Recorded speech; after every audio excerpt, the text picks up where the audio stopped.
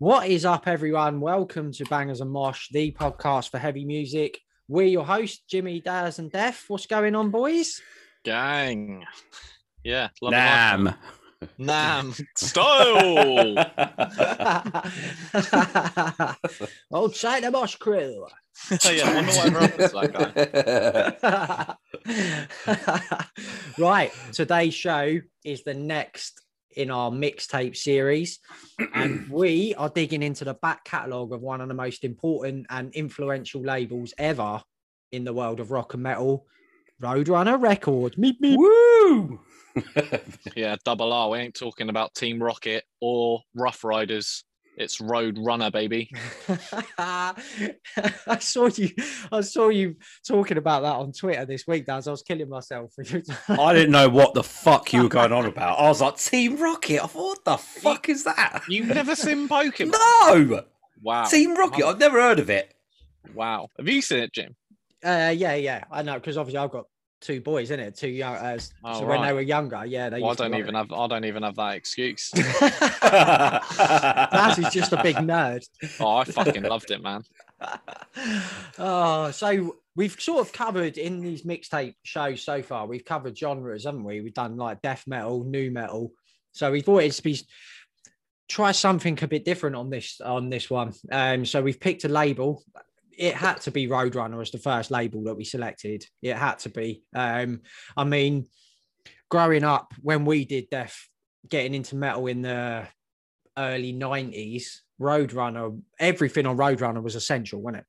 Yeah, it was. Yeah, you knew when a release came out, you had to have it. They were the big players back in the day. Yeah, absolutely knew it. So what we've done is we've picked 7 of our favorite tracks each from the back catalogue of Roadrunner, and we'll be discussing the songs, essentially compiling a mixtape live on air. And we have there'll be a playlist on Spotify and one on Apple as well. So after the show, you can go and listen to the mixtape in full. So just on Roadrunner, they were founded in 1980, same as me and you, Def. Yeah, they're the same age. Yeah. So 41 years old. same as me and Def. Founded in the Netherlands by, I think his first name is C-E-E-S Wessels. And since then, Roadrunner has introduced the world to some of the biggest, the best, the most influential metal acts and albums in the history of our music, essentially. So, I don't know. Do you boys remember when you first came across Roadrunner? Because I was thinking about this the other day. That's a great shout. I remember digging through my dad's CD collection when I was young, really young. And there was an album called Mind's Eye by a guitar virtuoso called Vinnie Moore that my dad had in his CD collection. And I used to flick through the booklets and look at the pictures and stuff like that. And I remember seeing the little Roadrunner logo in the bottom of the booklet. So the name Roadrunner and the logo and everything has just been hand in hand with music for me for as long as I can remember, essentially. Yeah, well, it's easy enough one for me because it was home of Slipknot's debut album. Yeah, of course. Yeah. Self-titled album. So that was like easy for me. And like what you were saying earlier about it being like an essential record label for you guys. Obviously, like I'm younger than you, but it had the same like importance. You know what I mean? Like the impact. They just like owned the world, man. Roadrunner Records. Like they, for your generation and mine as well. Yeah, absolutely. Yeah. Can you remember yours, Def? Or I suppose you've been around about the same time as me, really, wouldn't it? I think I've got in my head. I'm thinking it could have been Fear Factory, but I think it might have been Chaos AD in '93. Yes, yeah. I think because I think that was really the first time I would have got into Sepultura. I'm sure it was Chaos AD. If not, it would have definitely been Fit. But it might have been something before that. So it was around between 93 and 95, but I think it was Chaos AD. I'm sure it was. Yeah. So massive impact on all of our musical tastes as we were were growing up. So let's boot this tape off then. Daz, I think you're kicking us off with the opening track, mate. So what have you got? I've got Fear Factory, taken from the Demanufacture album, which was obviously 26 years old last Sunday of recording. Yeah, mate. So yeah, that's worked out quite nicely. So that was released on June the 13th in 1995. A ripe old year. I would have been 10. Blimey, mate. Cool. What track have you got? What track have you picked off the album? I got Self-Biased Resistor, mate. It's got to be in it. It's my favourite. That's my favourite, mate, off the album. It's got to be, man. Like, I was just playing this album at the gym yesterday, and it's still remarkable, and it's like a classic. But Burton's cleans are like uplifting, cathartic. It's almost, what's the word that I thought about? Like gospel sort of thing. You know what I mean? Like, it's almost as if he's like in a church and you've got like, some stained glass windows. Incredible voice. Yeah, and he was really the first one to bring that into the forefront of metal, wasn't he? That shouted chorus, shouted verse, clean chorus. He was really one of the very first to do that, and you hear it in metal all the time now. So trailblazing, really. Yeah, it's just, I just think this track's just incredible. Like, it feels too good headbanging along to. It's got a mad breakdown in it towards the end as well. Yeah. Raymond Herrera, they've tagged him as maximum effective pulse generator. Well, I wholeheartedly agree with that, because this guy was legit sent from the fucking Skynet, mate, like, to come record this album. Mate, crazy drum work. I remember, like, me and Defo obviously discovered this album at exactly the same time, and I just remember listening to it being like, what the fuck is this? Like, it just felt like otherworldly. Like, it was the guitar. It was the guitar sounds, wasn't it? It sounded nothing like we'd heard before. In sync with those double bass drums. So they were like, it was in sync with each other, wasn't it? Yeah. It was like, what the fuck is this? And I remember they did a live version of this on Headbangers Ball. Oh, sick. Which is the first time I saw them.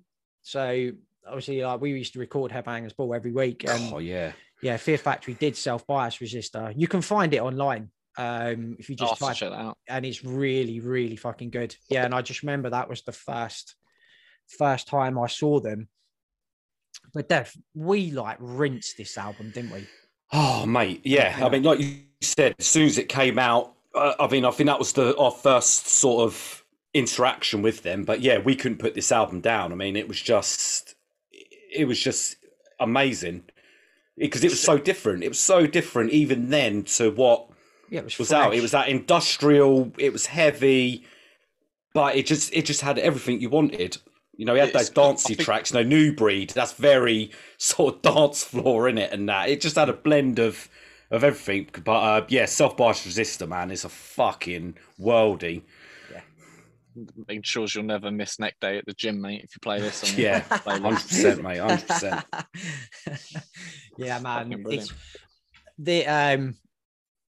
I've got a feeling we might be talking about Demanufacture quite a lot in an upcoming show.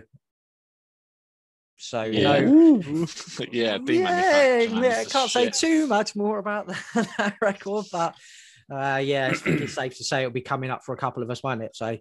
But Self-Biased Resistor, mate, what a fucking way to kick off a quintessential Fear Factory tune. Yeah, man. Quintessential Roadrunner release. Yeah, absolutely. So Defo, track 2, mate. Track 2, right? I'm kicking off with the Titans and Roadrunner. Well, I think they've been on Roadrunner all their career. Is Trivium.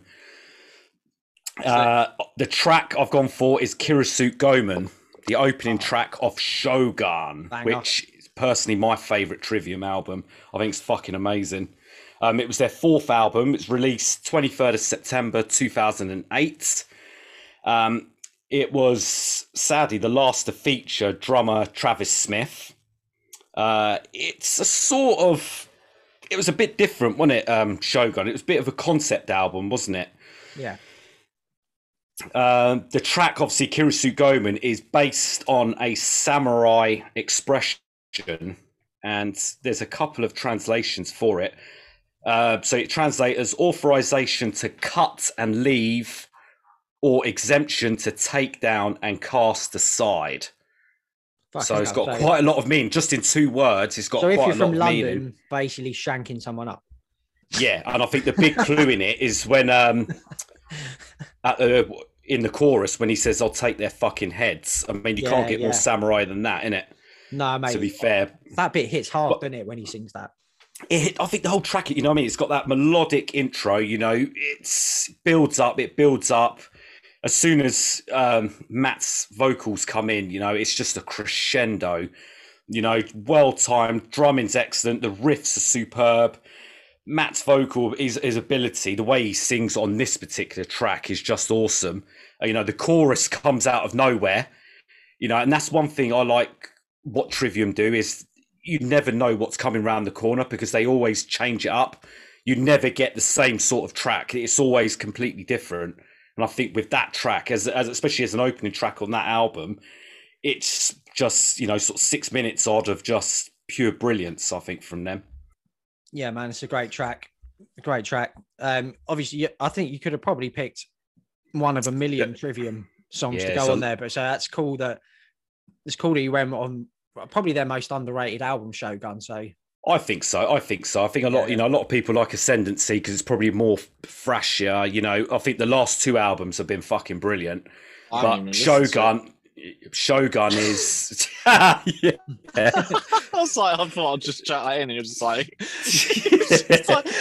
you threw a right spanner in works. You're trying to carry on talking. You're just like, wait, what did he just say? What was that? I haven't even listened to it, but I need to. Yeah, mate, it's a great album, honestly. It is. Yeah, mate. I see a lot. I actually see a lot of hype about it. It's well deserved, man. As well, it's well deserved. I think with most Trivium albums, you can't go wrong. Yeah. But that track is it just stands out to me all the time. I think over their catalogue, so that's why I went for that one. Mate, you had me at take their fucking heads. Yeah, mate, exactly. Come on, that bit is so sick in that chorus. Yeah. So that's Trivium track 2. Right, so track 3, Def, talking about a song that builds and builds and builds. I've gone for Machine Head, 1,000 Lies. So obviously from the monumental Burn My Eyes released in 94, this is my favourite track off that album. Just always has been, man. Like this obviously we were saying before, this 90s mid-period is the definitive era of Roadrunner for us. Yeah, 100%. Like the impact it had on us growing up. And this track, man, I remember the first time I heard this, it was like that fucking insanely catchy chorus that this song's got. Like that slow, menacing like intro that just builds and builds and builds. And then it kicks, that riff, it kicks into. Yeah. But then the verse, people have like, I've said this all the time, Rob Flynn has had that hip hop delivery in his vocals right from the since that beginning. album. Yeah, since that album. Yeah. The verses in this track are essentially like hip hop, the way he flows over the track of over the top of the track. Yeah, I agree. And then you've got that fucking killer pre-chorus.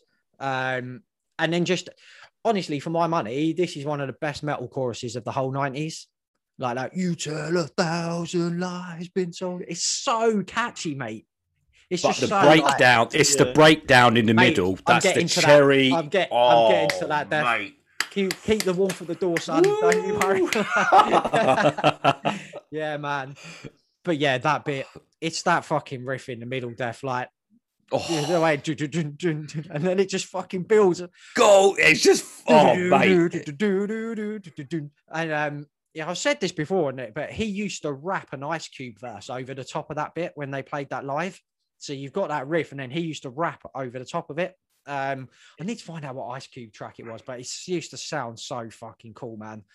And it goes into a wicked solo, innit, off that as well. Yeah, the solo's wicked, but it like just we were talking about like Machina quite a lot with their ability just to change pace and that solo.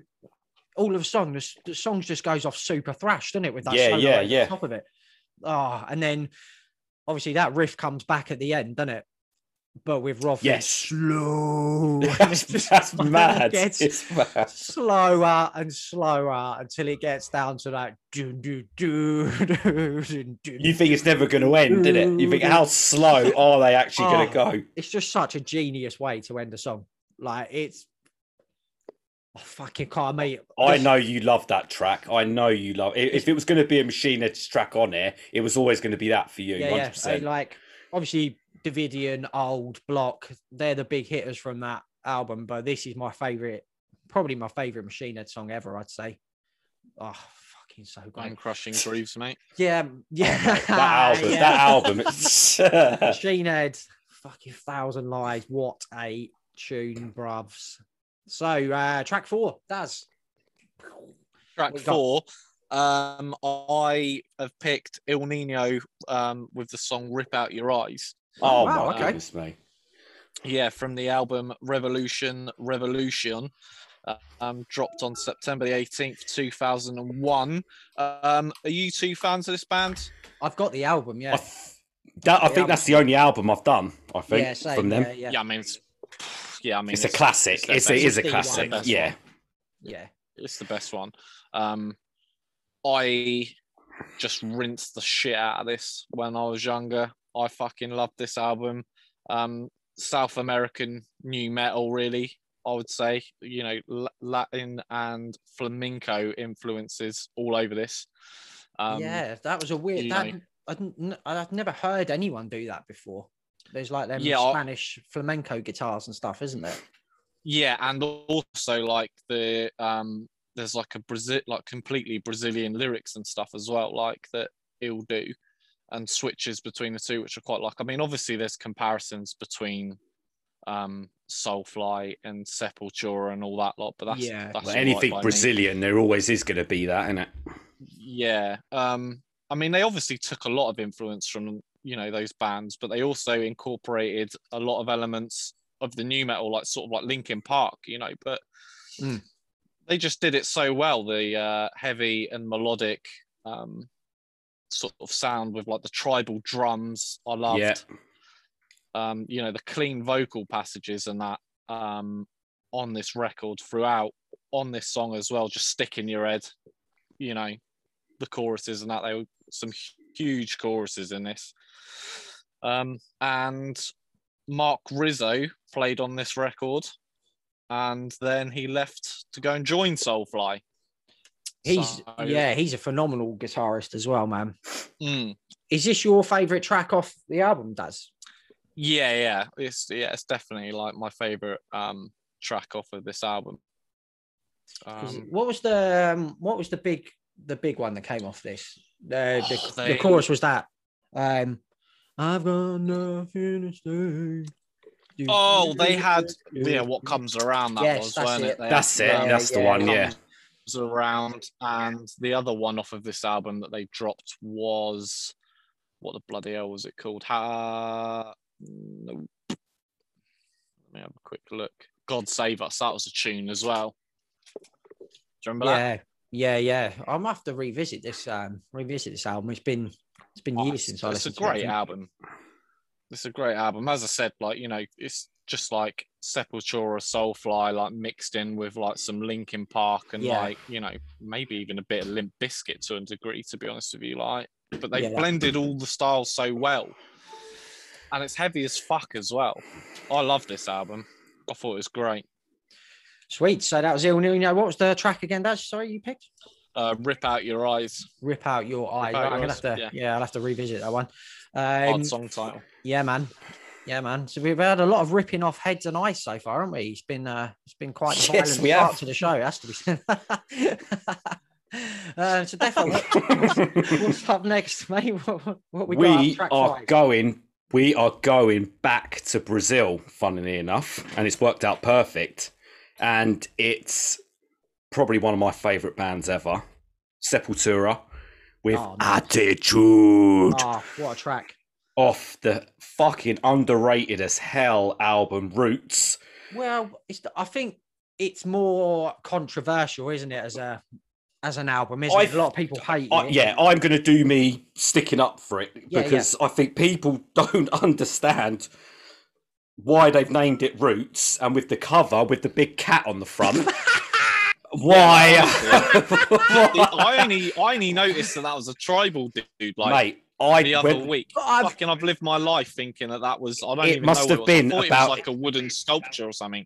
It must have been about a year ago, and there was something when someone wrote exactly the same. I never knew it was like a tribal like man, and I was like, they always thought it was a cat. And Jim wrote a comment like, "How stupid could you be?" So, and then I wrote to Jim, "Wait, I thought it was a fucking cat. I couldn't see the eyes at the top." And Jim was like, "No." Years, Def.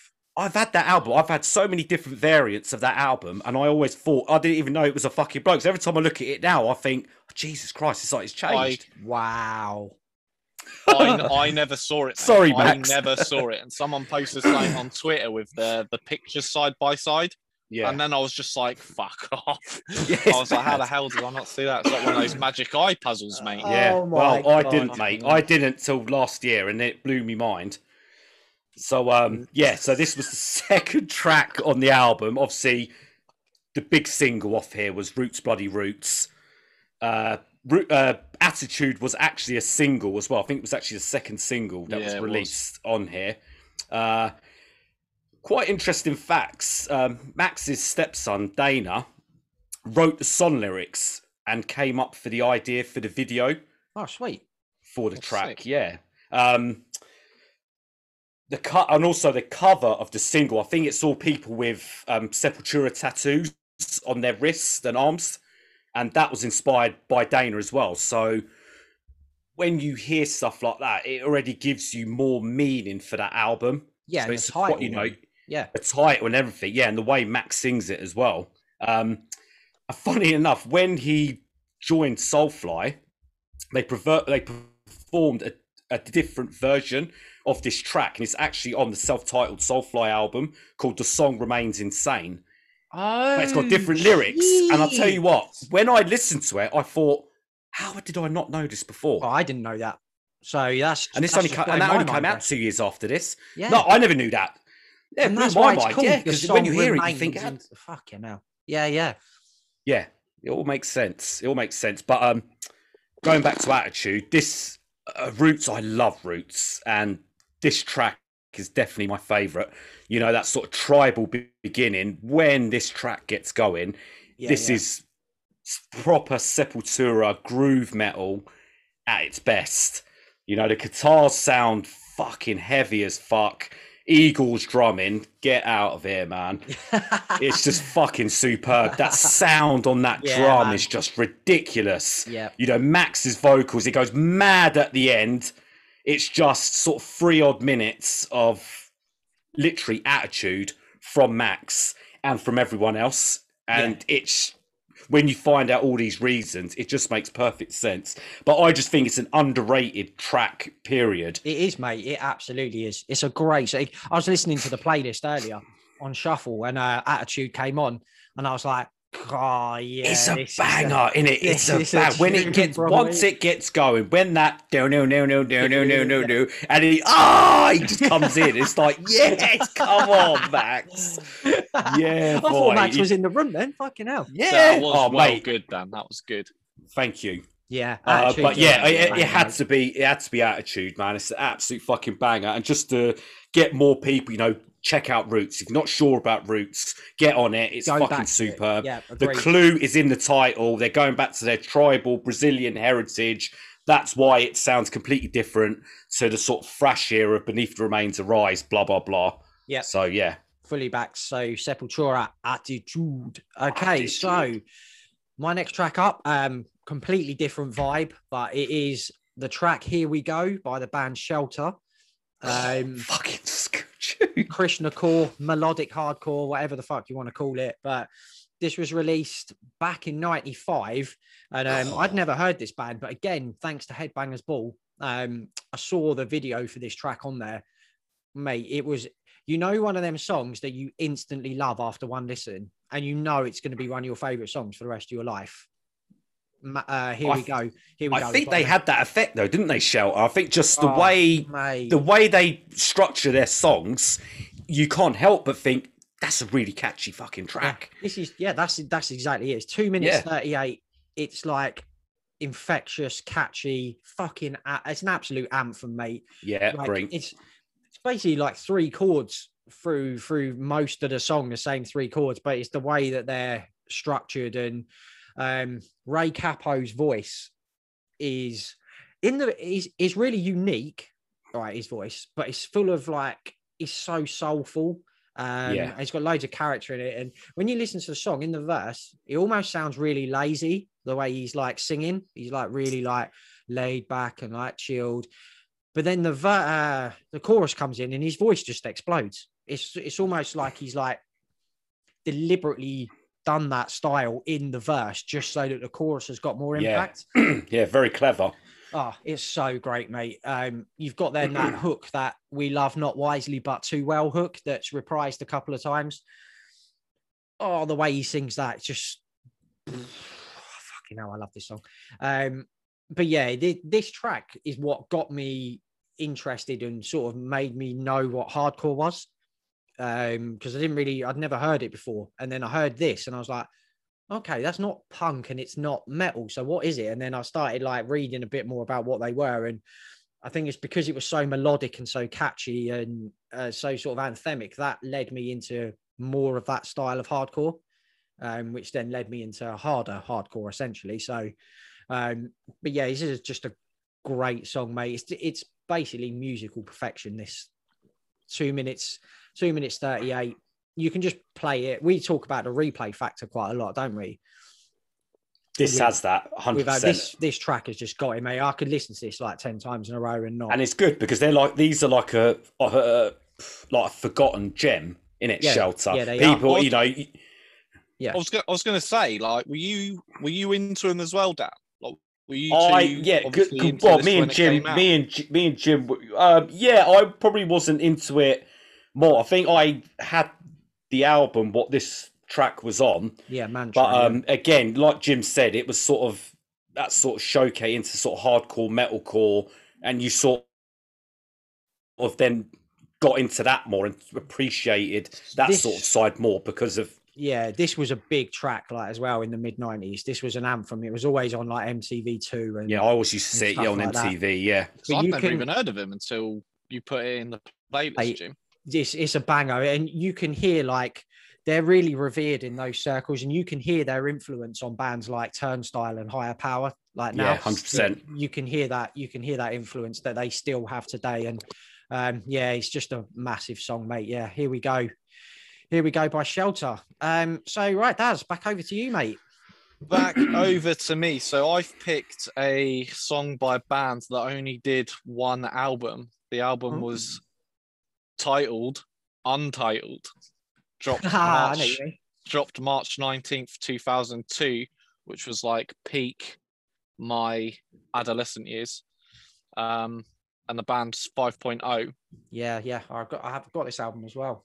Yeah, fucking incredible record, man. Like, so the song I picked is The Infinity, which was obviously in the Resident Evil movie soundtrack. Which really? Yeah, it was. Yeah, I think that's where I first heard it. I think Yeah, so that did some bare numbers on, on the telly and that. I think at the time, 6 members in this band.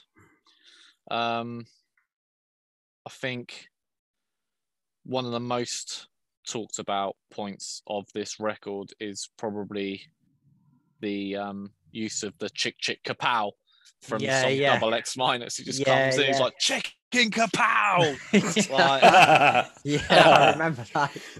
It's fucking solid as well. I did read up a little bit about this record actually.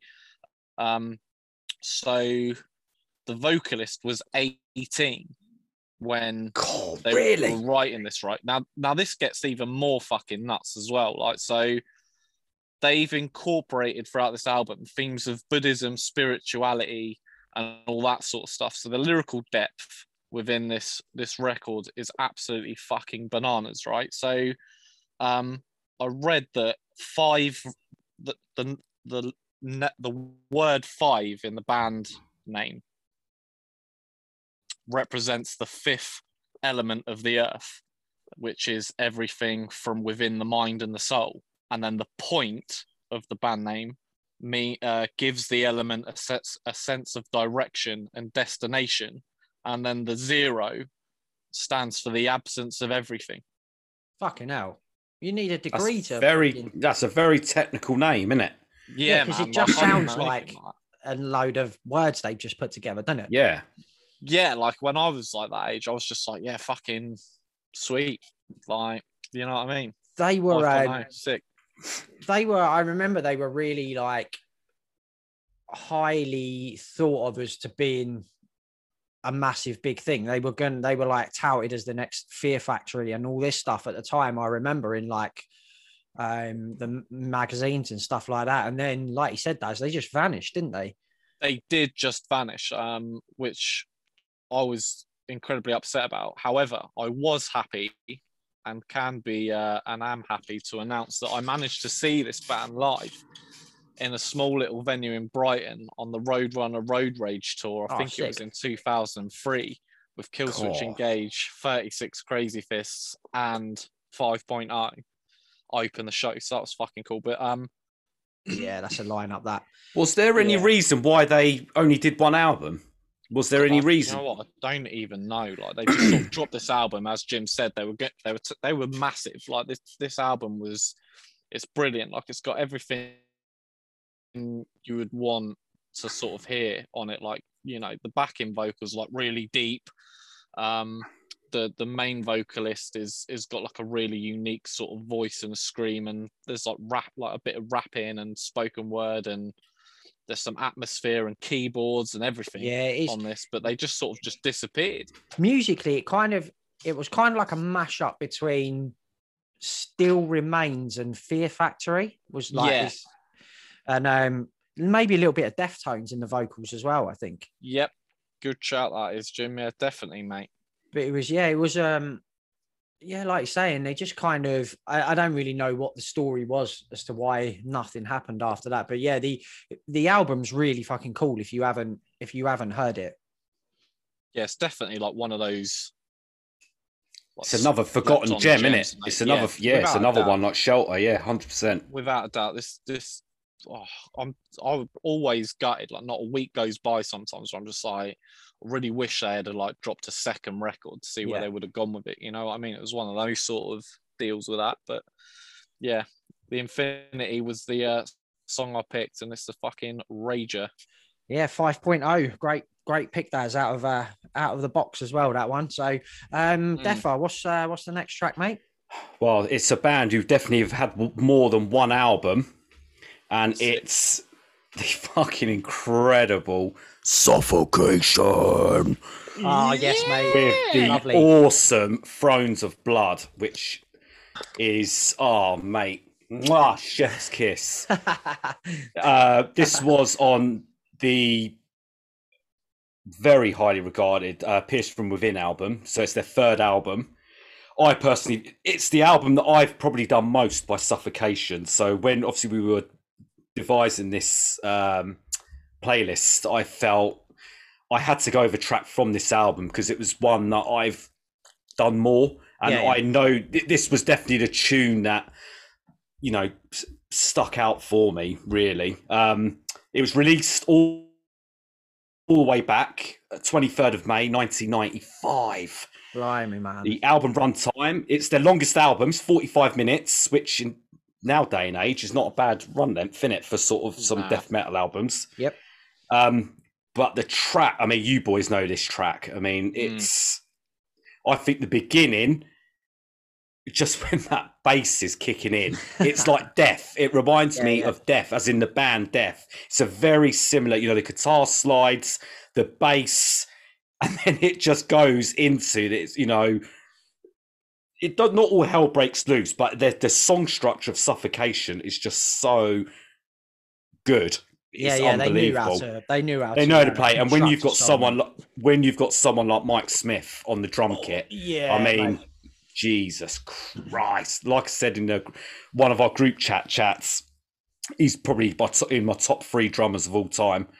You know what I mean? You know you're getting gold standard with Mike Smith. You know what I mean? And this track, he is just sensational. You know, the way it goes from like a mid-pace when it starts, it then goes to like a slow sludge.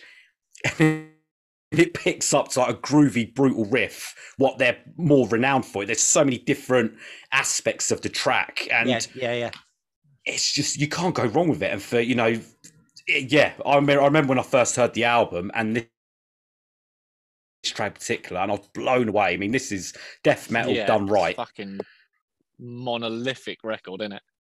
Yeah, Suffocation were amazing, weren't they? They were, and especially these 90s albums. I mean, they were ridiculous. Well, mate, people are still trying to write songs that sound like this today, aren't they? Yeah. Well, the amount of bands we've covered and said, there's, you know, for fans of Suffocate, it's there. You know, you can't help it. We mention them like multiple times every month, don't we? When we're talking about like new exactly. New I think it was only the last one we done. I think we mentioned them a couple of times. Yeah, we did. It's, you know, they're the leaders in that genre of sort of brutal death metal, and you know, it's I think we'll still be talking about Suffocation in 10 to 15 years time. You know, especially, you know, this album in particular, and probably Effigy of the Forgotten. I think them two are Stonewall classics. Yeah, fully agreed, mate. Yeah. So it had to be Thrones of Blood. It had to be in here. It had to be in here. So that's Suffocation, Thrones of Blood. Absolute death metal royalty there.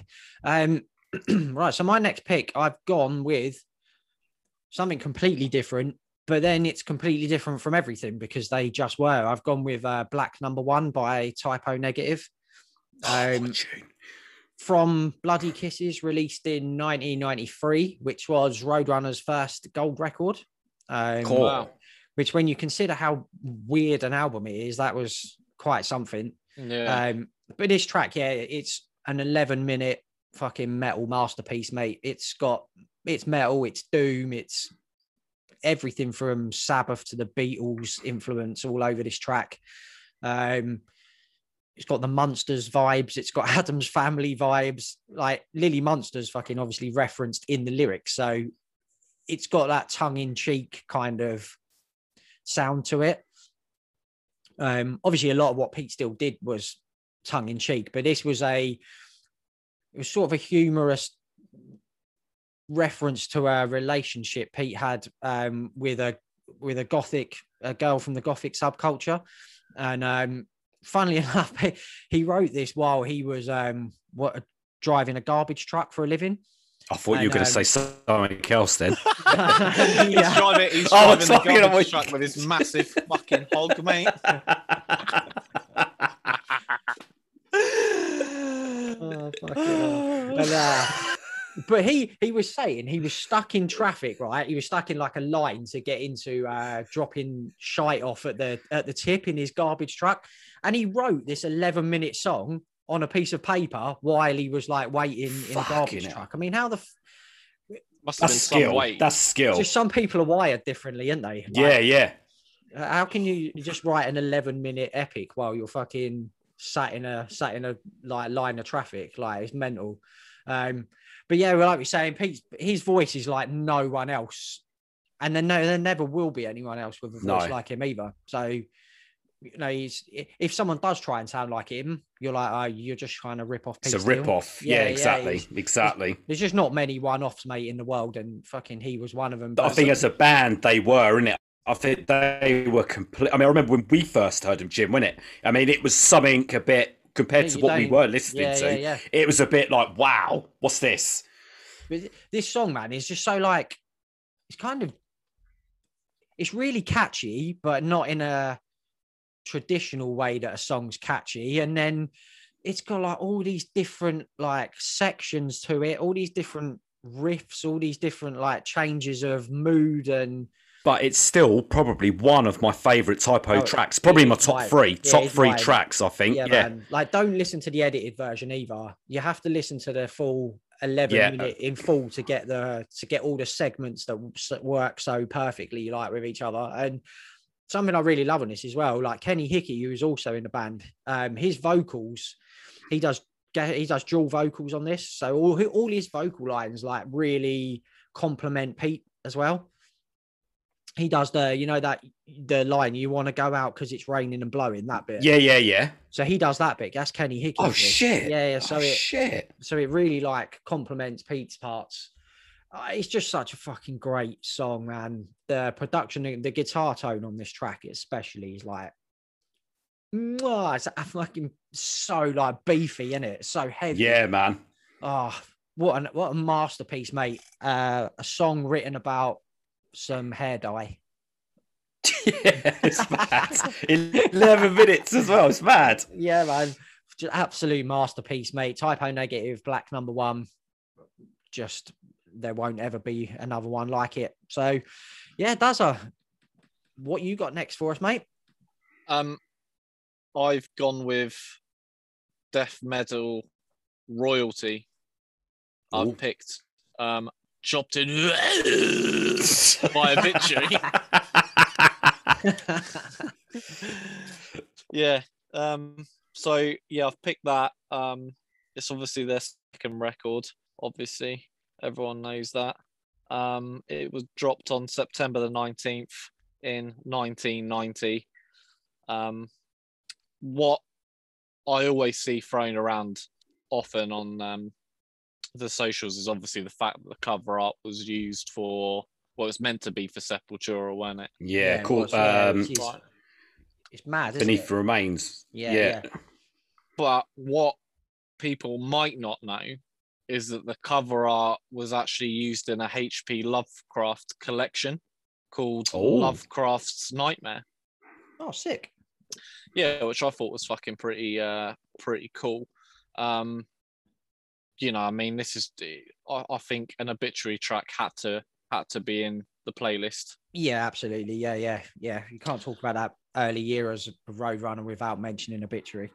And the thing that I think a lot of people probably love about Obituary is that they went out to sort of show that like death metal didn't need to be like crazy fast. They just like plodded along, sometimes just using the same like 3 or 4 chords, just plodding along at a slow kind of chuggy pace.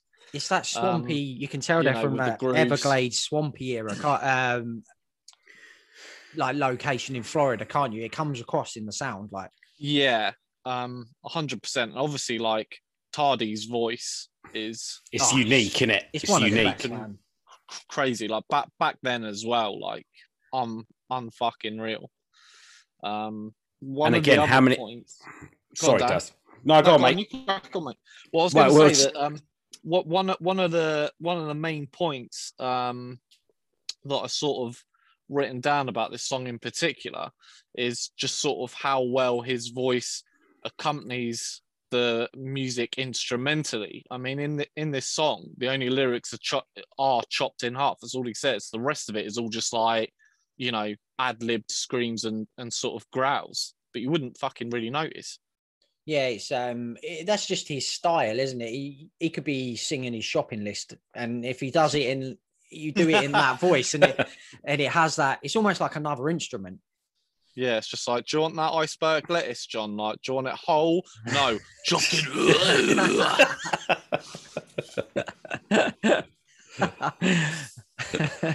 Like I was going to say, like with the suffocation, with these new bands coming through, the influence that Obituary have had, especially the last couple of years, with a lot of these death metal bands coming through. I mean, like you say, it's that swampy, murky Florida Everglades sort of style of death metal, and we're seeing that in these new bands coming through. Yeah, and there's a lot of them.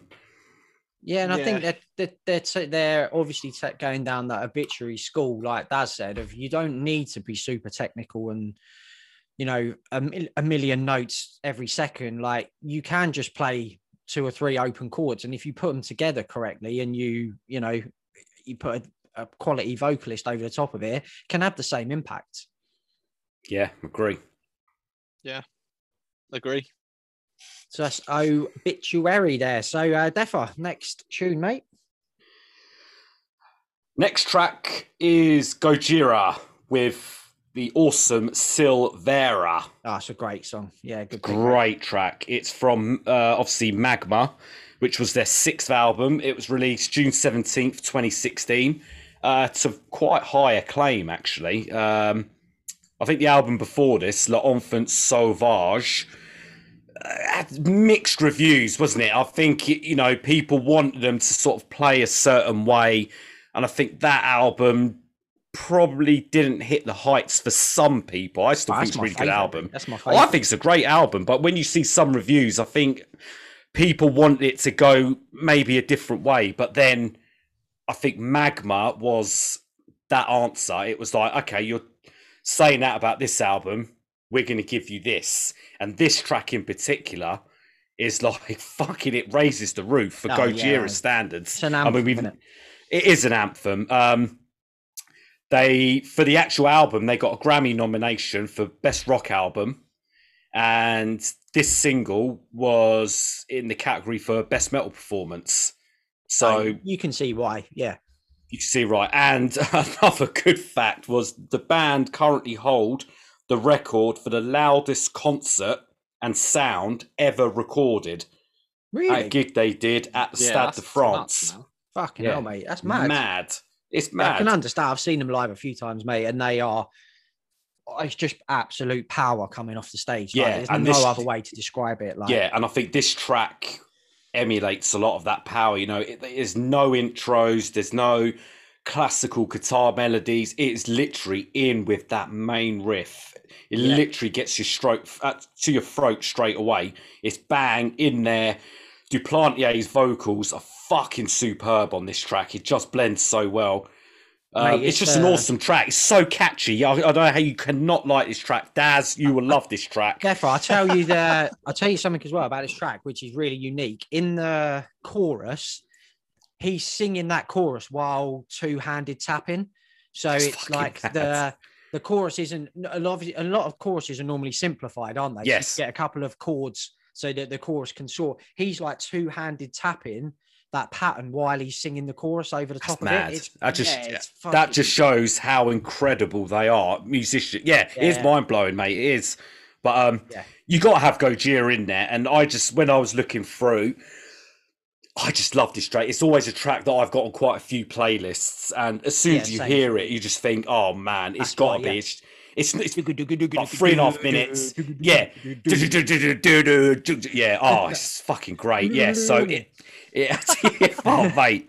It's that's what I'm saying. That's the effect that this track has, mate. I know you're not a Gojira fanboy, but this album was really, really impressive. And this track was sort of back to their sort of heyday when they were doing a lot of the heavier stuff. Yeah, and it's awesome. And it's, like I said, 3.5 minutes, doesn't drag. Mwah. Agreed, mate. Fully backed on that one. Right, my next pick, we are going back to 1998, and I have gone with the opening track to Vision of Disorder's fucking monumental Imprint album. Mate, what an album. What an album. The song is called What You Are. And essentially, this is the musical equivalent, right, to fucking pissing off a hive full of wasps, right, getting them all like, and then locking them in, like shoving them in a fucking glass bottle, putting a lid on, and then just watch them go nuts. It's like fucking... That is a great description. This song is rabid, mate. It is like furious fucking hardcore / when they say metalcore, this is what I think of as metalcore, like Vision of Disorder, Earth Crisis, all those bands. And Tim Williams, mate, has got one of the best voices in hardcore metalcore history.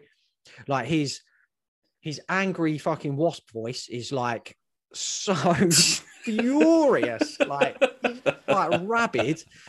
But then the chorus is like really catchy and melodic, and he's got like Lane Staley like esque vibes to his voice. Great shout. He really does remind me of Lane Staley, mate, in those in those melodic passages. He did those melodic passages better than anyone else, Tim Williams. Yeah. He's like he's like a hugely underrated vocalist. Again, the band were as well, wasn't it? I think they're underrated. They are underrated band. Yeah. They deserve more. They deserve more recognition. Yeah. Yeah. Imprint especially is a monumental landmark album, mate, in that genre. This track itself just got so many killer riffs and grooves. Like, it just changes rhythms. It seems like it changes rhythms every 5 seconds.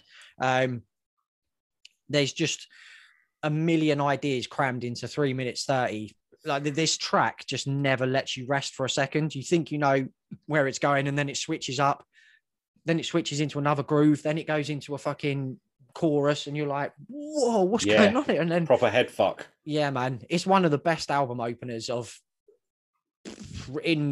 was looking through all the Roadrunner back catalogue when we were putting this together, and I was like, I want to have an opening track off an album that just like punches you in the mush. And as soon as I saw this, I was like, What You Are, Vision of Disorder, that's the one, man.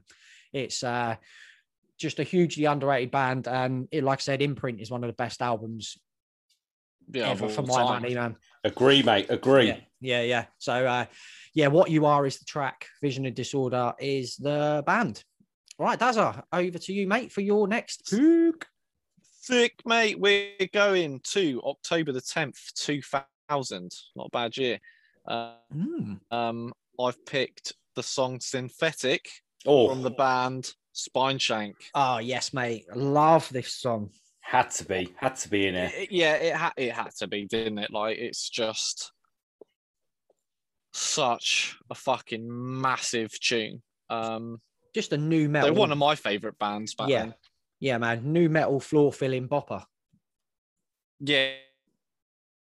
It is a floor filling bopper.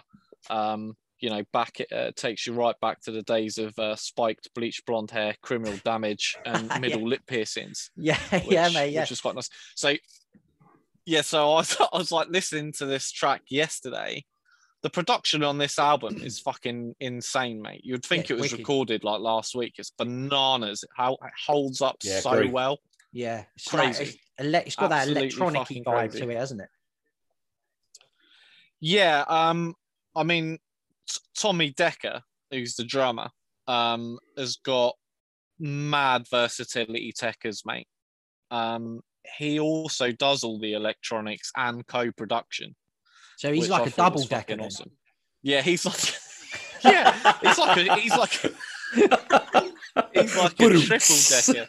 Yeah, mate, he is. He's like a triple decker. I'm not really massive on double deckers. Do you two fans of double decker? I'd eat a double decker. I would eat one, but I wouldn't buy one, if you know what I mean. The waste man of chocolate. Yeah, if one fell out of a vending machine, Whisper's the number one, man. Whisper Gold's, mate. Oh, Whisper Gold's the next level. Anyway, we digress. This song. We're going back to this song. I can't talk about chocolate bars now. Every time I see Tommy Decker, I'm going to think of the chocolate bar. But this album in particular is just. I mean, it was hard. It's difficult to have picked a track off it because I think New Disease is a fucking absolute anthem as well. It is, mate. Yeah. And talking about album openers as well, Jim. Asthmatic's a fucking rager. Yep, it is, mate. Yeah, I had the title track to this Daz on the new metal mixtape. Yeah. That's so good. There's so many you could have had off this album, innit? There's a lot of bangers on it. There's a lot of bangers. But the chorus, I think the chorus is the selling point on this song, isn't it? Still always Yeah. So good. Oh, Jimmy Decker. So good. Jimmy Decker. But I think what makes the chorus pop for me on this is the way that the verses are really simple, and it makes that chorus explode then, because the verses are just still like, I can never feel you. It's really like understated. Yeah. And then it bursts into that chorus and you're like, whoa, where'd that come from? Yeah, it's like, yeah, I mean, it's just a roof lifter, isn't it? Yeah, it Of is the a roof chorus. lifter, mate. Yeah, that's exactly what it is. Agree. I wish I could have So- seen this live. I was weird actually, because like when we sort of put together these mixtapes and that, like sometimes like on YouTube and that, I'll Google the version of the song like live, and I was watching this song live this morning actually, like, and they're pretty decent. Like it was a pretty decent performance, because you know sometimes like the bands don't sound so great, but they actually smashed it. Yeah, especially when Never- you've got that electronic element as well. It's kind of hard to replicate live unless you're using like a laptop and things like that. Yeah, Yeah, Yeah. I wish I could have seen this, but like the Height of Callousness was the album it came off. I still listen to that like semi-regular. Do you know what I mean? oh my god, it was such a good album. It was such a good album, man. I remember listening to this just like walking around as a kid, like with my Discman. Yeah, mate. Yeah. Discman, oh, I loved my Yeah, Discman. remember that? Oh, They were fucking shit though. Like the first sort of like, They were. because if you just knocked it, it just fuck the disc up, wouldn't it? Like, I mean, it would interrupt the thing. It wasn't Yep, until you'd they have- built in like stabilizers and that into it, where you could actually walk You- around uninterrupted. you had to have a coat with big pockets in it, because you'd have your Discman in one pocket and like 3 CDs in another pocket. Yeah, I had to have like the one that I had to just have it flat all the time. It was a Yeah, walking around like that. fucking nightmare. But Jim, we were Walkman days, wasn't it? Yes, mate. Sony Walkmans, wasn't it, in our day? Yeah, With the equalizer on the front. They used to change up. it sure was, mate. It sure Jesus. They were was. good times. We're But old you as couldn't fuck, have had this basically. playlist without a bit of spine shank Nope. on there, lads, could you? Fully backed, mate. Yeah, fully agreed on that one. Right, Deffa. Right, we're jumping on a plane and we are going to Canada. I thought you should say Barbados. Oh, I wish. Baptized in Blood Oh, yes, on a mate. band. And the track Down and Out. What a tune. There's another band that fucking disappeared off the face Mate, of the earth. it's I mean, when you find, I mean, they were managed by Dave Mustaine, Yep. yet they only released an EP, and this was the last album, self-titled, that they released in 2010. Signed to Ow. Roadrunner, dropped the album, and then disappeared off the face of the planet. Yeah, I then don't- drop yeah. their instruments and fucks off. And you've got someone like Dave Mustaine. I mean, Dave Mustaine must have seen potential in this band.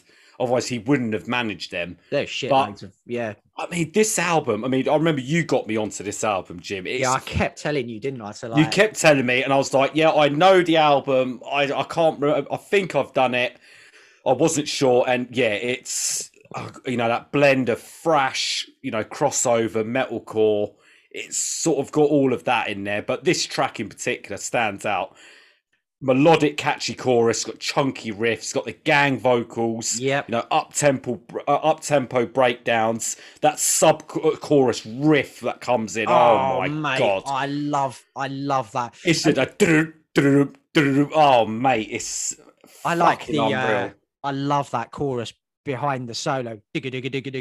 Yeah, yeah. It's It's just fucking mad. Oh, And mate. like I said, the chorus, it's that melodic, anthemic chorus, what they would go into. It's like And then they it's would like a party vibe. It's like a party track, isn't it? It's a very happy track. Yeah. Like party. Yeah, it's like a kind of like Municipal Waste, like party metal. Like you can Yes. fucking have a rager and chuck it's just like down a beer, and that's what Baptized in Blood remind me of.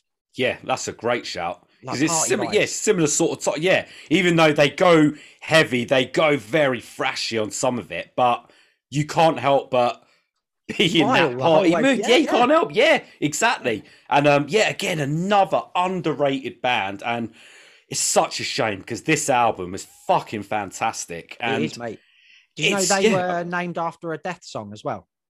yes, Oh, yes. Yeah, named after obviously. Like I said, they had Baptized in Blood. potential. They had so much potential, and then I don't know what happened. They had Yeah, the yeah. backing. They were, like you said, they were on one of the biggest labels in music, and yet I don't know. sad, I think is the word, because Yeah. this album was just phenomenal. But what a legacy! I mean, you So know, we've left one album behind. Yeah, as good as as this this, one. Yeah, 100%, down man. and out. Oh, Those mate, gang vocals, mate. Oh, it's yeah, great. baby. It's great. It's great. I Yeah. love a gang vocal. Oh, I fucking love it, mate. Yeah, great track. Yeah, Down and Out by Baptized in Blood. Killer track. Right, so my next pick, I have gone with my favourite Killswitch Engage song, which is In Due Oh, Time. mate, I think it's mine. Oh, mate, it's mine too. Yeah, from Yeah, it's Disarm up the there for Descent. me, for sure.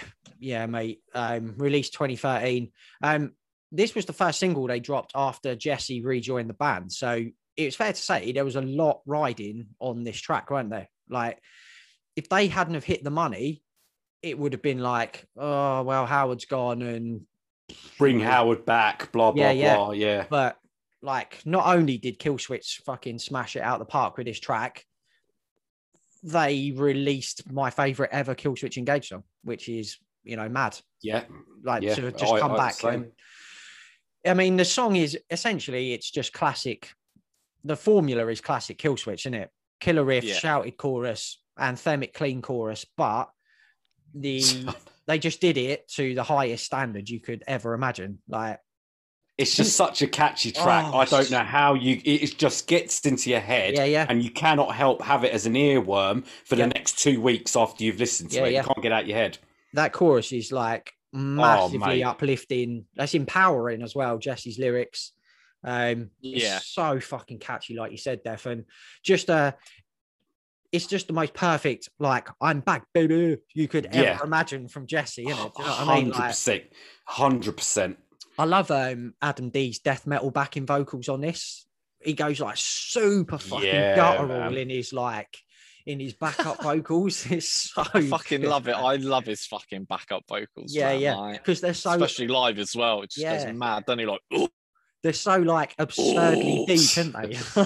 It's like he does it on fucking purpose, mate. Deep. Like, but we talk about on here like quite a lot, like little bits in music that just get you. And that bit I know where you're going. As it goes into that solo, and Jesse goes, yeah. And like it goes into that, so I fucking love that bit.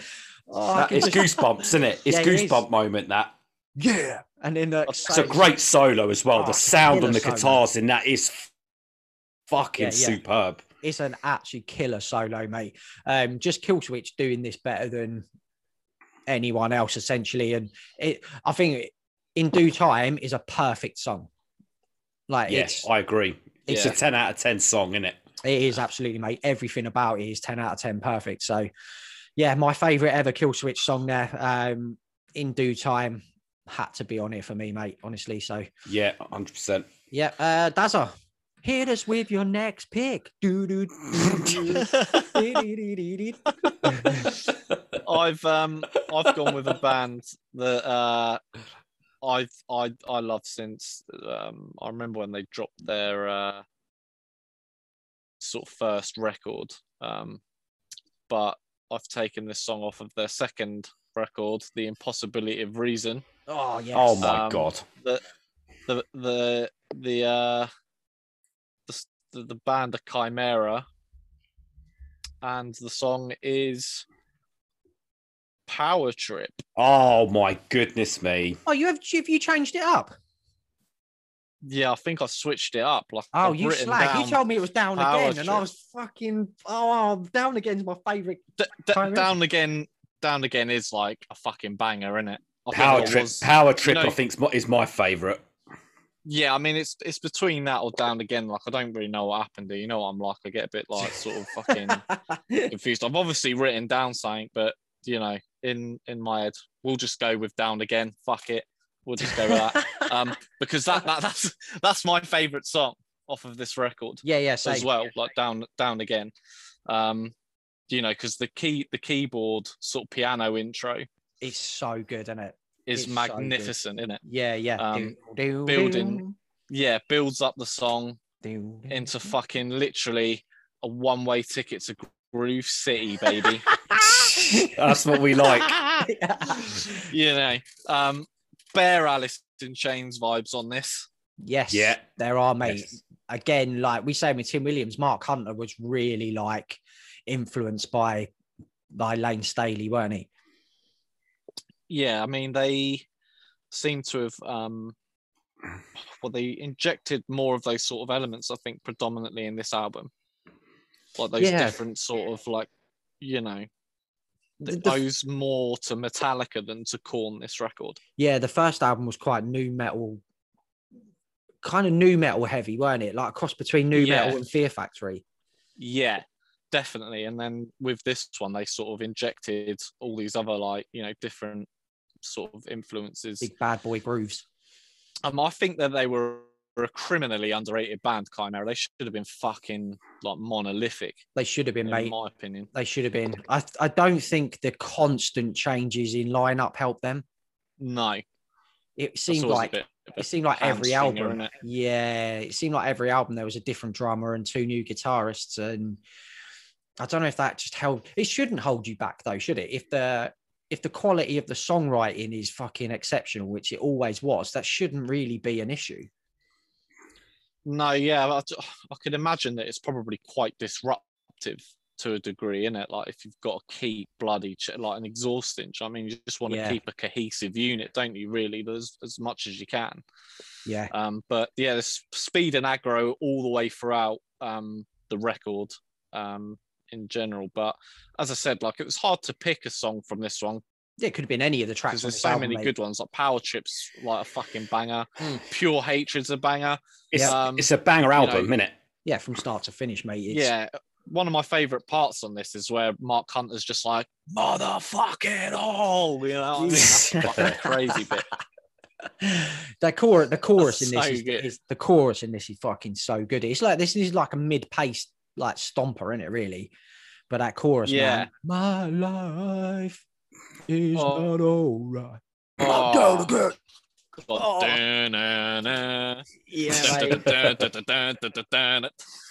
good, mate. Oh, so fucking great. Good. I wish I'd seen him live. Did you two see him live? No. I wish I did. Didn't, mate. No. Imagine this song fucking live. I'd be mad. You'd be mad. That is going to be mental. That's going on after this is a track that goes on all of my playlists whenever I make one. Like Down Again, Chimera is always on there.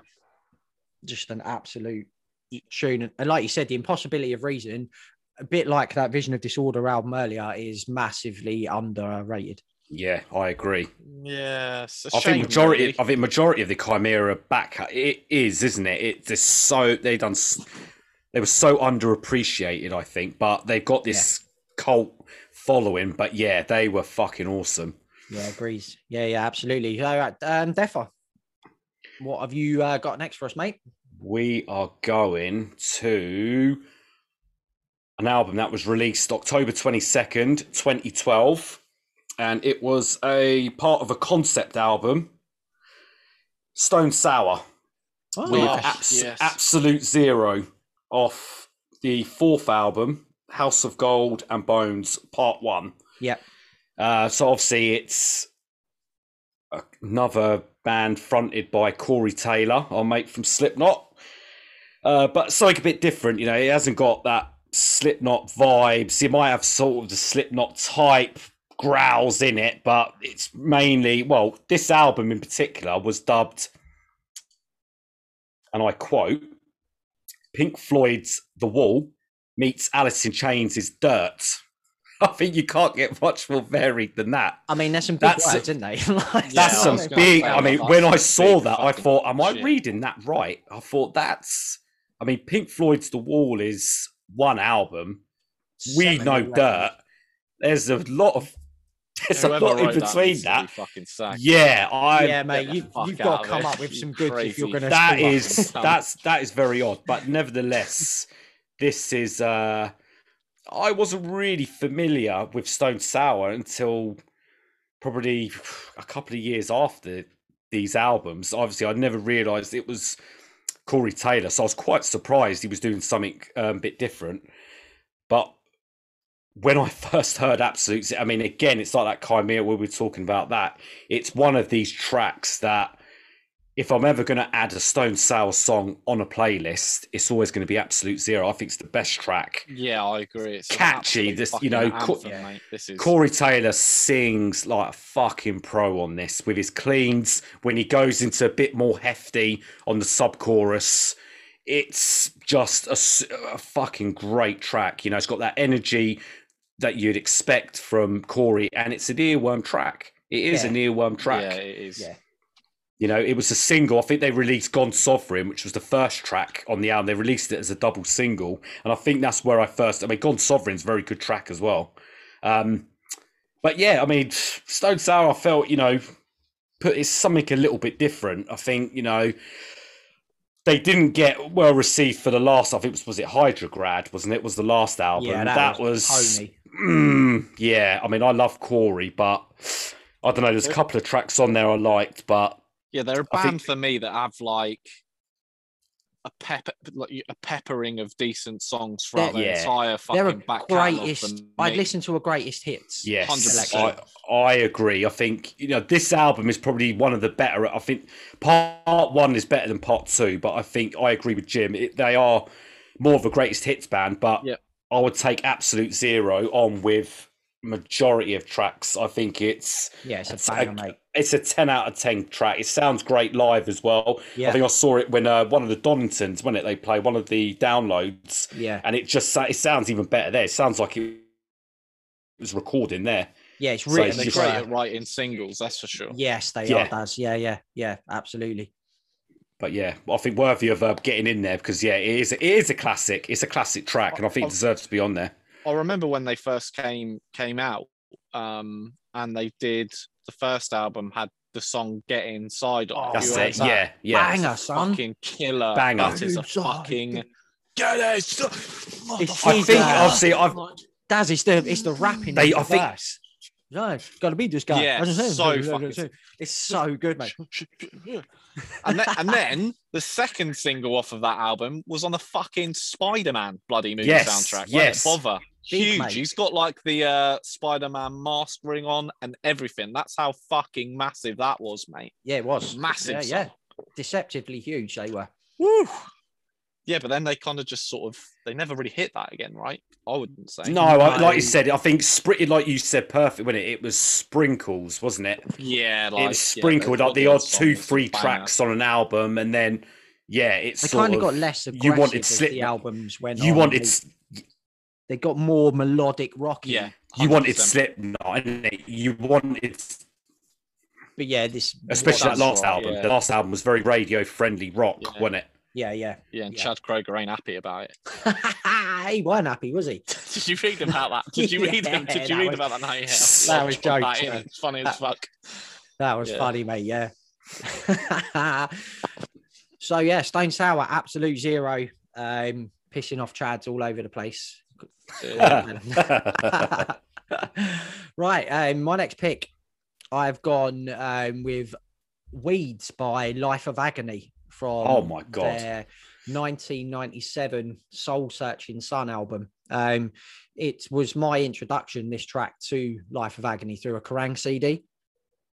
And this album was basically, it marked a change in their sound from more of that like New York hardcore sort of stompy stuff that they were doing before into like more like melodic, trippy rock. Yeah. And yeah, this track, it's one of those tracks that instantly gets his hooks into you. And as soon as I heard it, like Shelter earlier, this was always going to be one of my favorite songs. It still is, man. Massively anthemic again, like we've mentioned loads of times already, but it's got the lyrics to this are like really sad. Like they're kind of like someone has lost all hope. I'm not sure if it's supposed to sound like a suicide note, but that's almost what it feels like. Like some of the first line is like, if tomorrow never shows, I want you all to know I loved you all, you're beautiful. And it's like, that's got that feeling of it, hasn't it? And yeah, the like the chorus is, these weeds have grown where the sun once shone. And it's really like, it's really sad and melancholy, but the track itself is really uplifting and anthemic. Yeah, it's got that really, they do the balance well. Yeah, but obviously, like I won't go into like obviously from Mina's struggles during this time, sort of she was sort of transitioning and you know, struggling with her life as Keith at the time. And I think the darkness in the lyrics on this really reflects her struggles, her personal struggles at this time.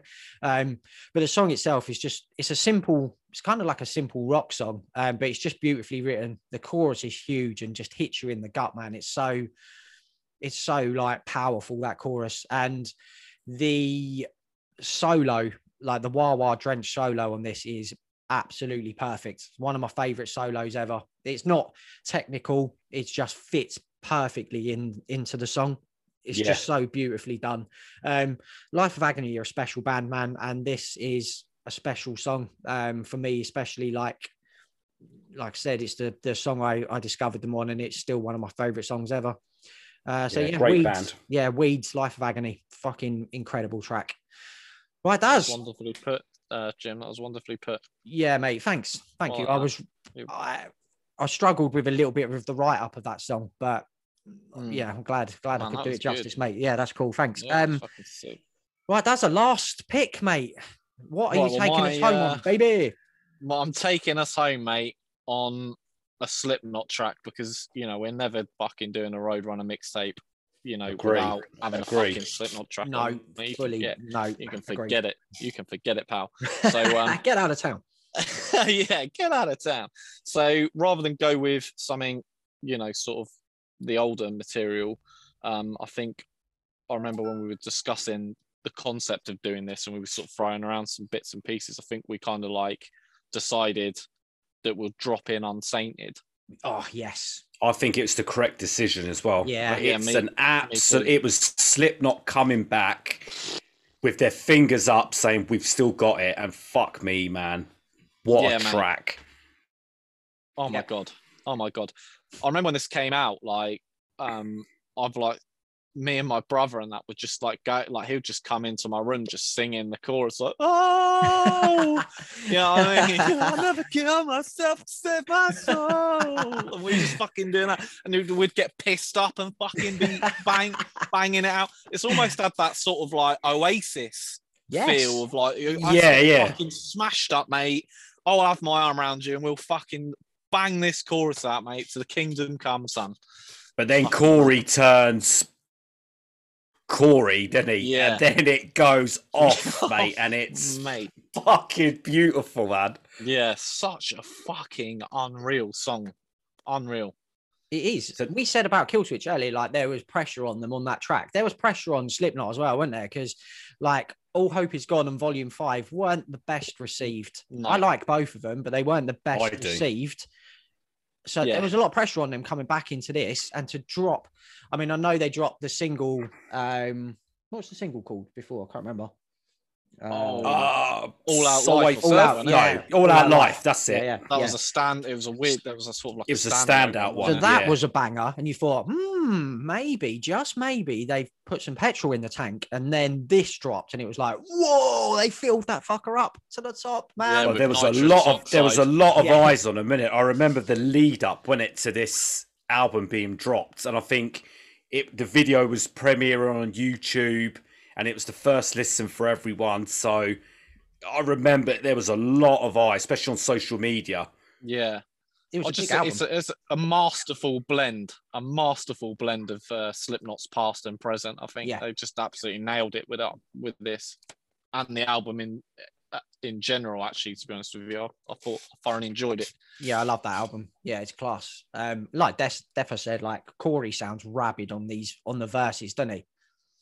Yeah, it's one of his like angriest performances for years, I think. In the which is crazy as well, because he's like, how old is he now? He must be getting on to like late mid-40s, mid-40s, late 40s, yeah. And you know, all of them. To be honest with you, do you know what I mean? All of them been putting their bodies on the line for decades. Yeah, they don't have to keep doing it, do they? You know, they've probably made a tidy living to not have to get out on stage and sweat their bollocks off and beat each other up in boiler suits every night, but there's obviously that fire still in the belly there to quite looking forward to seeing what they're going to do next, because they've got an album in the tank now, haven't they? Or what? Well, from the old rumors going around now, from the teasers that they're doing for that, it sounds like it's going to be fucking Oh, I like can't wait for expect the unexpected sort of vibe to it. Yeah, man. While you're on a they've roll, come back just on a keep pure smashing them out, innit? resurgence. Exactly, man. Yeah, pure resurgence material. This is Great. so. That's what we went with. Great pick, mate. Unsainted. Yeah. So Defo, take us home, baby. Your last track. 5-track, right? Yeah. So this was a late change. Originally, I had "Dog Eat Dog" strip song from All Borough Kings. I mean, it's a fucking tune. I mean, I remember we got that album. That was sort of sick. That was about 96 when it, Jim, that dropped. Yeah, it was. Yeah. So I remember getting that, and I had it, and that was the only one out of all the tracks that I picked. What I was thinking, I'm not sure if it belongs here, even though it's a tune. But then I changed it, and I think we all agreed it was the right decision. And I bought in Opeth with Heir Apparent. So something very similar to Dog Eat Dog, but very similar, yeah. It's obviously from Watershed, again, which I think is a very underrated album. It's their 9th album. You know, Opeth are a fucking wonderful band. And this is actually the last album by them to have any death growls or any death metal elements to it. Yes, yeah. So it's sort of the end of a beautiful journey, but then the albums after this are still fucking great. Yeah. Mate, it's like completing a game. You don't want to keep playing the same game and over again. So yeah, they completed it, and then they've done like bonus levels, and they're still going through that even from the album that released a couple of years ago. Yeah, so it's great. So some facts about this. It was. I laughed when I read this. It was a downloadable track on Rock Band 4. Oh. I mean, how anyone could play this fucking track? I want to see evidence of it. On Expert. On Expert, it must have been like a bonus end level because Jesus Christ, man, you ain't playing this. This is just technical, innit? It's got everything on it. Yeah. I was so tempted. I mean, I don't know if you guys are familiar with the Watershed album. Yes. The opening track, Coil, is probably one of the best clean sung songs Opeth have done, even though it's about 3 minutes long. Ackerfeld's vocals on it are absolutely incredible. You've then got female vocals, Natalie Lorix, who was dating the drummer Martin Axenrot at the time. So that's why she appeared in her part on Coil. And I think it then blends in to Heir Apparent really nicely. So I was going to do it as a double drop. So I think a lot of people see Coil, but I just felt, no, I'll keep it because I think Heir Apparent deserves its moment, if you know what I mean. Yeah. It was the album was actually second in Metal Hammer's top 50 albums of 2008. Can you guess what was number one? What it lost to? 2008. I'll be Kid Rock or something shite like that. No, Daz, come on, baby. I'm going to blank, mate. 2008. It was Metallica, Hardwired to Self-Destruct. That was number one. No wonder I'm not going to get it. I ain't listening. This was number two. This was number two. Oh, I hate shit. We'll get you on that as well. So you know, it was a great album. The song, 8 minutes 50 seconds. Probably by Opeth standard, it's probably normal. I mean, they're usually into sort of the double figures. On the tracks, but I like the way from Coil, from that real melodic, you know, sort of peaceful, sitting under the tree, enjoying, you know, ding, ding, ding, you know, and then you get this. It's like you can imagine the clouds disappear, grey clouds are coming, and it's like all hell's gonna fucking break loose. It's like real gloomy feel. You know, there's that touch of horror. You know, it's like piano keys. It's like a horror film. Yeah, like something's gonna happen. It's like something's gonna happen, and then it kicks in. It's like technical, proggy death metal, fucking brilliance, and it's all growls all the way through. There's no cleans in it. It's killer fucking song, man. It is a killer track. It's so underrated, and the drumming on it is just fucking ridiculous. And again, it's a musical journey through the sort of 9 minutes of the track. It's got its slow moments. It's got its real heavy moments. It's got a great solo in there as well. And I'm so happy that I changed it because I think Dog Eat Dog wouldn't have had the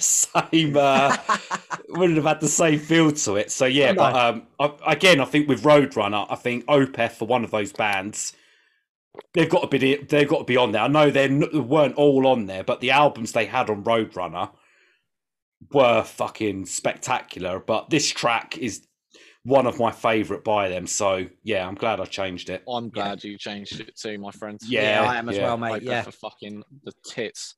Yeah, great choice. Right, so on to the last track, finishing it up. I'm going with 3 Inches of Blood. The song is called Trial of Champions. Oh my God. 2007. Fucking outrageously brilliant. Fire Up the Blades. I mean, that's a great album name. Fire Up the Blades, baby. This is a fucking absolute peach of an album. Every is one of time the best, you listen to it. Yeah. One of the best heavy metal albums of the last 20 years, mate. Like, I could have picked, again, a handful of tracks off this album, but Trial, 3 minutes 30 of absolute fucking heavy metal perfection. Boy, is that opening riff. Oh, mate. And then I prefer the earlier incarnation of 3 Inches where they had the dual vocals. So you had cam pipes like Rob Halford, King Diamond, but then they had that really raspy fucking screamed vocal as well. And they were so perfect together. It fitted so well, man.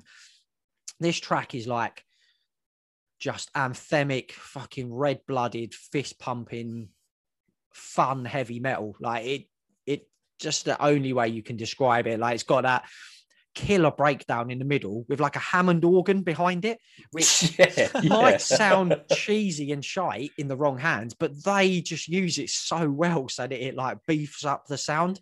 There's a shredding solo on here, man, as well. So sick. The solo is fucking sick on this. It is. There's loads of turns of pace, so you think you know what you're getting, and then it goes off into one direction, and then it changes pace back into another. Yeah. But the man of the match on here is the drumming for me on this track. There's so many like sick little drum fills and double bass patterns and stuff that you just pick out, and you're like, whoa, where did that come from? Like, the drumming on this is fucking phenomenal. But I miss this band so much, man. 3 Inches of Blood. They're so again, it's another band you got me on. And like I said, this album, and was it the album after? Yeah, I can't remember what the album was. That's it. I mean, those two are just I still go back to them now. Oh my God, yeah. Fire Up the Blades, especially, mate. It's one of the 10 best. out of 10 album. Yeah, 100%. One of the best metal albums, like I said, of the last fucking 20 years or so. Missed absolute metal perfection, this track, mate. You can imagine just pulling your sword out and going to battle while this track's playing. Like, I mean, that's why it's called Trial of Champions, isn't it? Like, exactly, mate. I'm gonna bang it on while I'm playing Chivalry. Oh, Daz, this mate, it'll go hand in hand, mate. It'll go hand in hand, I'll mate. live stream it, mate. Like the track names off here, like Night Marauders, Goat Riders Horde, like Trial of Champions. It's just like Night Marauders is a banger as well. Oh my God, that's fucking superb. It is like track. Taking your like leading battle. Going out into battle. Yeah, that's what this album. Oh, absolutely killer. So that's it. Last track, 3 Inches of Blood, Trial of Champions. But wait, just when you thought it was over, we got a bonus track for you, boy. That was done really well, Jim. Rewind. And of course, we couldn't finish this with any other track than The End from the Roadrunner United All-Star Sessions album, released back in 2005. That celebrated the 25th anniversary of Roadrunner. If you're not familiar with the concept, 4 captains from Roadrunner's past, 57 artists from 45 bands. It's mad. Yeah, so Monty Connor essentially picked 4 captains: Dino Cazares, Joey Jordison, Rob Flynn, and who was that? Matt Hafey. Yep. They wrote a handful of songs each and just got loads of artists to come in and perform the songs with them. And it's fucking brilliant, isn't it? Yeah, the results were fucking incredible. Yeah, the especially All-Star when you sessions. watch the video. You can get it on YouTube, isn't The it? documentary, yeah, the The making. documentary of it making it. I mean, seeing all these musicians Yes. come together, it's like a dream team, isn't it? You never It is. thought you would see it. It's incredible. It's just incredible watch and to listen yeah. as well. It's an absolute must watch if you're a metal fan. That Roadrunner United making of documentary, it's a must watch, isn't it? It's so seeing like Mike Smith from Suffocation, just Mate, that is banging out those blast beats. It just shows how good he is. Yeah, seeing Glenn Benton coming in and just Glenn Benton's jokes, man. He is jokes on that. Yeah, man. But Hayfie as well. I mean, as a team captain, I mean, he was years old, 19, and he was, yeah. I mean, he fitted in. I mean, you just knew he was going to be a star. I mean, even then, he was. You know, to be a captain, I mean, that is just fucking unreal. Yeah, it was unbelievable. Writing songs for like King Diamond and stuff at 19 years old, like mind blowing shit. But the end was the single released, wasn't it? That preempted the album. Music was written by Dino Cazares. The lyrics were written by Matt Hayfie himself. The track featured Logan Mader, obviously Machine Head, Reese Fulber, who's long-time collaborator with Fear Factory, Naja, who was the bass player in Cold Chamber, and Roy Mayorga on drums, who's drummed for every band in the world ever. Like, if you see a band, Roy Mayorga's probably drummed in them at some point. But he gets around, old Roy. This is just a really fucking catchy, upbeat, uplifting song, isn't it? I think it sounds very Trivium. I know Hayfie sings on it. It does sound, if you were to put this on a Trivium album, it would fit quite perfect with that, I think. But you can hear musically wise, it kind of reminds me of Digimortal era Fear Factory. But it's quite simple, groovy, kind of almost new metal bounce to it.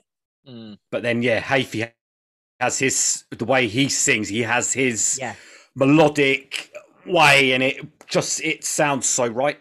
Especially in the chorus. Yes. The chorus is one of the catchiest choruses he's ever written, I think. It's just we had to end this with a song called The End, where everyone collaborating together for Roadrunner. Perfect way to end this. So There we go. Roadrunner mixtape, baby. Killer selections. Yeah, mate.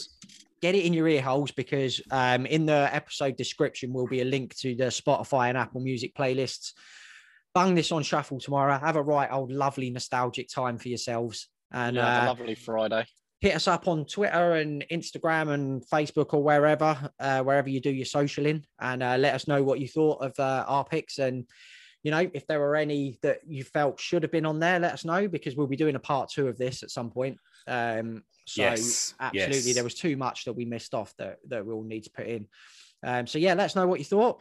We'll be back again soon with some more killer interviews we've got lined up, and our end of June roundup coming in a couple of weeks as well. So stay tuned. Plenty more bongers and mash for you.